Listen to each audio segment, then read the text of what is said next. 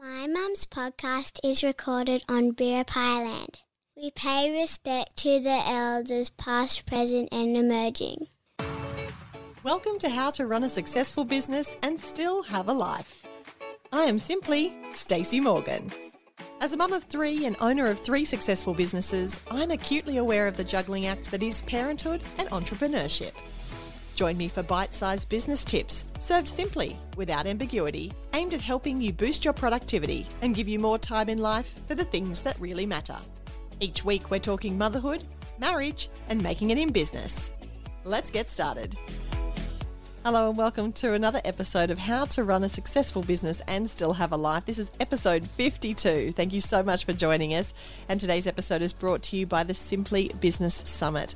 I do hope you can join us in tropical North Queensland for some rest and some rejuvenation, but also to level up your business and to make sure that you are hitting the goals that you set for yourself at the beginning of the year. Please come and join us. It's going to be 3 days of awesome fun with like-minded businesswomen. You can register now at simplystaceymorgan.com. Well, this is your part number 3 of my 3-part motherhood series. And today I thought I would spend some time because we talked about boundaries last week and we talked about connection the week before. And it made it sound a little bit like I, had all of my shit together. But actually, I thought I'd spend today telling you about all of the things that went wrong and all of the things that I got wrong along the journey and how I kind of got myself to where I am now. And I guess it all started with Lucinda because prior to Lucinda, Heath and I had a bit of a hard time conceiving Lucinda, and then when Lucinda came along, I was 2 years into my business, and 2 years into my business, and also 2 years into my performance, which I will call Stacey Has It All Together. And the show must go on is a saying that I've had, from my very first Twinkle Toes ballet class. And so when I had Lucinda, or when I was pregnant with Lucinda, I very much felt like the performance was going to need to continue regardless of my motherhood status. And so when I had Luce, I had some really high expectations for myself on what that meant and what that was going to mean and what our life together was going to look like and what it meant for my business. And so when Lucinda was born, the very first person through the door after my parents was a dance mum who helped herself, who, made her way to the hospital, and Lucinda was 10 days overdue, so I think she must have just gone to the front door and assumed that by now I would have had a baby and asked for me by name and turned up. And there I was, like 8 hours into being a new mum and, in my nightie with my newborn on my chest, and there was one of my clients right there in front of me. And so the show must go on. And so then I'd found myself there performing and saying, yes, it's very exciting now. I still haven't, don't worry, even though I've just birthed this child and had 32 hours of labour, I'm still thinking about your child and the tap routine that I need to teach them when I get back into the studio. So don't you worry. I'm still keeping you front of mind. And as you can tell, I'm getting a bit of PTSD just reliving it, because I think back on this time now and I think, what on earth was I thinking? And she wasn't the only dance mum to come through the door. We live in a small country town, so I had a plethora of visitors that just made their way into the hospital. And of course it was pre-COVID, so there weren't any restrictions. Anyone could just say a name and walk through the door back in those days. And so, whether it was in the hospital or once I'd left the hospital, I didn't have very much time at home with Lucinda until I was back in the studio choreographing. We were due to go on an international tour with our dancers 3 months after Lucinda was born, so I had to choreograph that show. I didn't have to, let's make that clear. I could have delegated that at any point, but I didn't. And so we were back in the studio creating our show for our tour and teaching classes. And Heath and I got, into a really good structure of, I would have Lucinda during the day and take her with me in the capsule to classes that I was teaching. And then as soon as he finished work, he would come to the studio. I would feed whilst I was teaching Lucinda for her nighttime feed, put her in the capsule, give her to Heath. Heath would take her home and put her to bed. And then we'd get up and do the whole thing over and over again. And that's okay when you've got a newborn. I mean, it's not okay, but it's doable when you've got a newborn, because all they do is eat and feed and sleep and change, and that's that.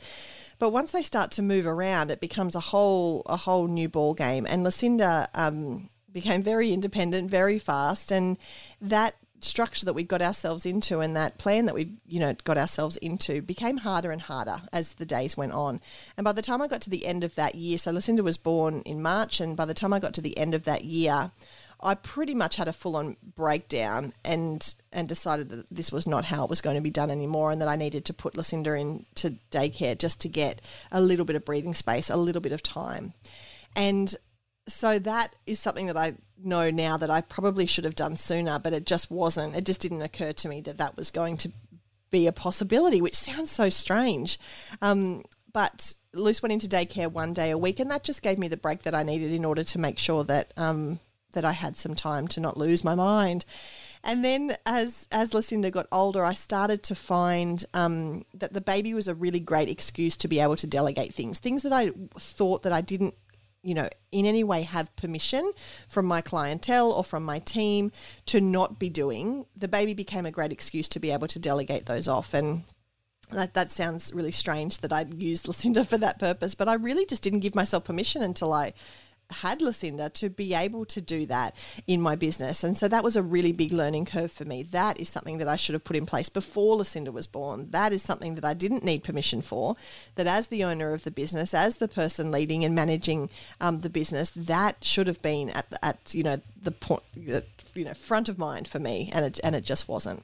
So when I started to delegate things and started to take things off my plate, and then I could actually enjoy the time I was spending with Lucinda, and then I could actually enjoy the time that I was in the studio working and not feeling torn the entire time that I was either of those places or trying to do two things at once and be in two places at once, I really was able to kind of start easing into this managerial role, which I was doing, as I say doing in inverted commas, but I actually wasn't really doing well. So when I started to delegate different tasks within my business, of course, I would rescue all the time. I was, launching in and rescuing.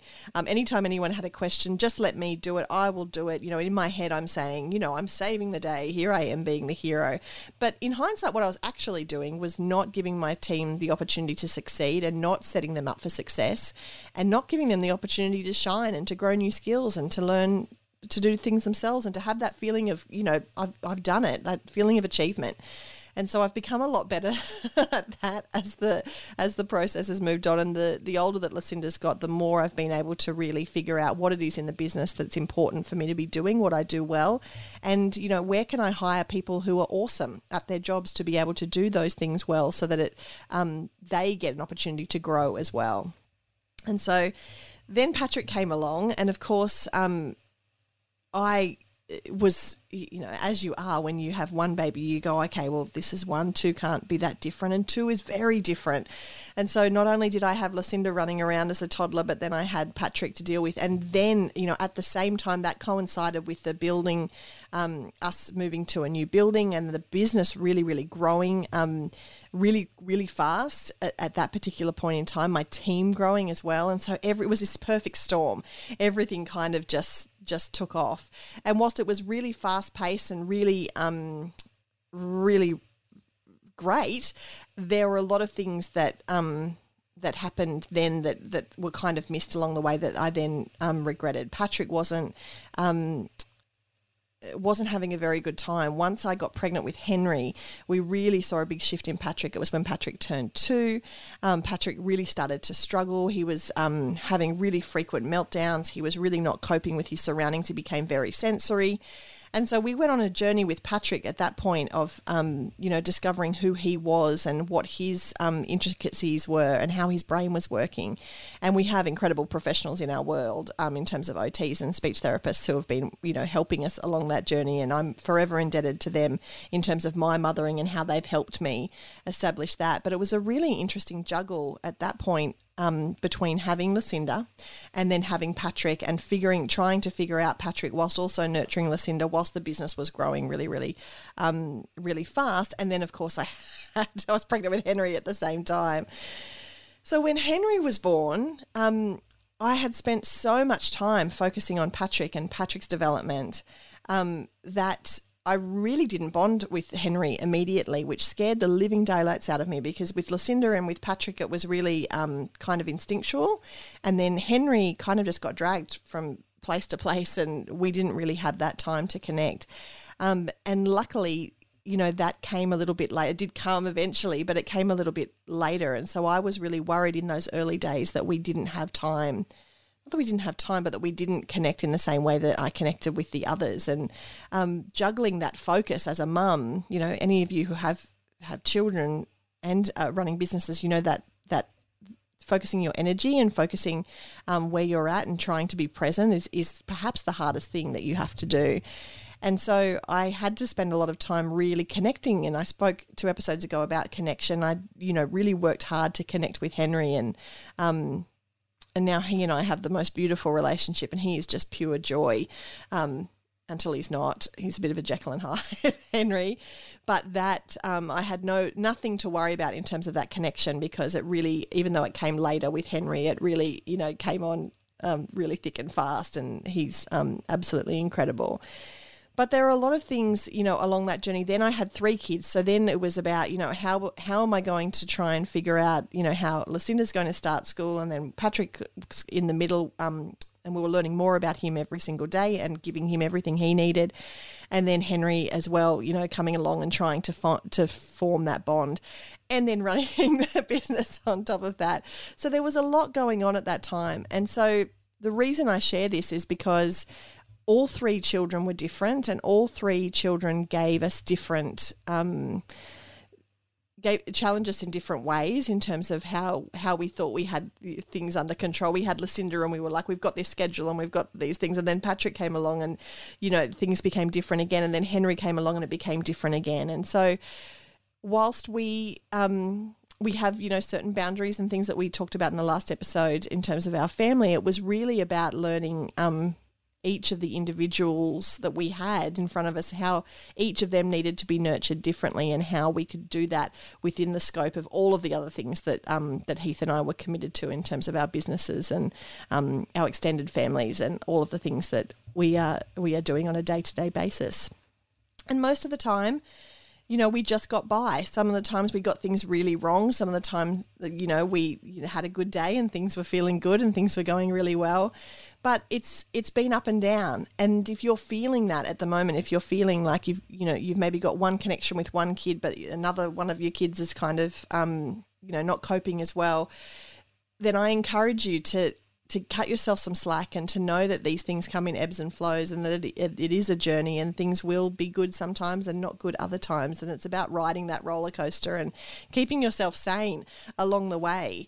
Because I think the biggest thing for me throughout the journey of each of the 3 children was that in the times when I was looking after myself, they thrived. And the times where I was martyring myself and, doing everything for everybody else because that's what I should be doing, or that's what a good mum would be doing, I really, really felt it. My cousin Melissa came to visit me. She lives in Darwin, and we don't get to see each other very often, but I love her dearly. She came to visit, I think when I had just had Henry, and I was just, talking and saying something, sort of mum of the year, I did this, whatever it was. And she said to me, hang on. I've, spent 2 days with you, and I can tell you, you've said mum of the year sarcastically to me probably 20 times, and I don't want to hear it anymore. And I went, what? Really? She said, yeah, you say it all the time, and you are mum of the year. You're doing a great job. Stop saying it like you're not, because you're just putting that out into the universe. And if you're actually thinking that, if that's actually your self-talk, then you need to tidy that up. And it was like, oh. And once I became conscious of it and realised how much I was actually doing it, that, that martyr mentality, they're like, I'm not going to win Mother of the Year. The kids went to school with no socks on. Like, that talk that I was using all the time was actually quite detrimental, because it was getting into my psyche. It was making me second guess myself. And from that, hard talk from Liz, from that point onwards, I've really been conscious about the words that I use and how I speak that out into the universe. And I'm really conscious when other people do it as well, because I know that it wasn't helpful for me and it's not helpful for them as well. So if you're guilty of doing that and saying that, then I encourage you as well to cut it out. And if you don't, I'll send my cousin Melissa to your house. She'll definitely let you know. But yeah, the self-talk part of this motherhood journey and the looking after yourself, the self part of the motherhood journey is so incredibly important. Not just for your kids, but for you as well. You cannot pour from an empty cup. And if you're not spending time doing what it takes you to fill up your cup, what those things are that, light you up and bring you joy, then you're not going to be able to serve anybody to your very best ability. So my biggest takeaway and the thing that I would change if I, if we're going to spend an episode talking about all the things that I didn't do very well, the biggest lesson is that in those moments where I am taking care of myself, then my kids definitely feel it, and I'm definitely a better mum and a better businesswoman and a better wife in those moments. So do what you can to look after yourself, figure out what those things are that light you up, and put time aside, set it in your diary, make it happen and prioritize it. And don't feel guilty about it, because you're actually, whilst you're doing things for yourself, you're actually doing that to serve others. And isn't that what we do? Isn't that our thing? I hope that me sharing all of this is you've found it helpful. If you have, I would love to hear what you're struggling with at the moment or what resonated with you. Please take a photo if you're listening on your phone and throw it on your Insta story and tag me. I'm at Simply Stacey Morgan on Instagram. You can hit me up with the DM and let me know what's going on in your world. I do appreciate you taking the time to listen to the podcast. It does mean a lot to me that I can click on the button and see that people are downloading and liking and sharing. It does. It does make it feels like all of the hard work is very much worth it, and I do appreciate you taking the time. Thank you so much for listening, and I will be back next week. How to Run a Successful Business and Still Have a Life is a Morgan Media original produced for the Morgan Media Network. Work with me one-on-one or in one of my many group coaching programs. It is possible to run a successful business and still have a life. You can find out more at simplystaceymorgan.com. You've been listening to another Morgan Media production.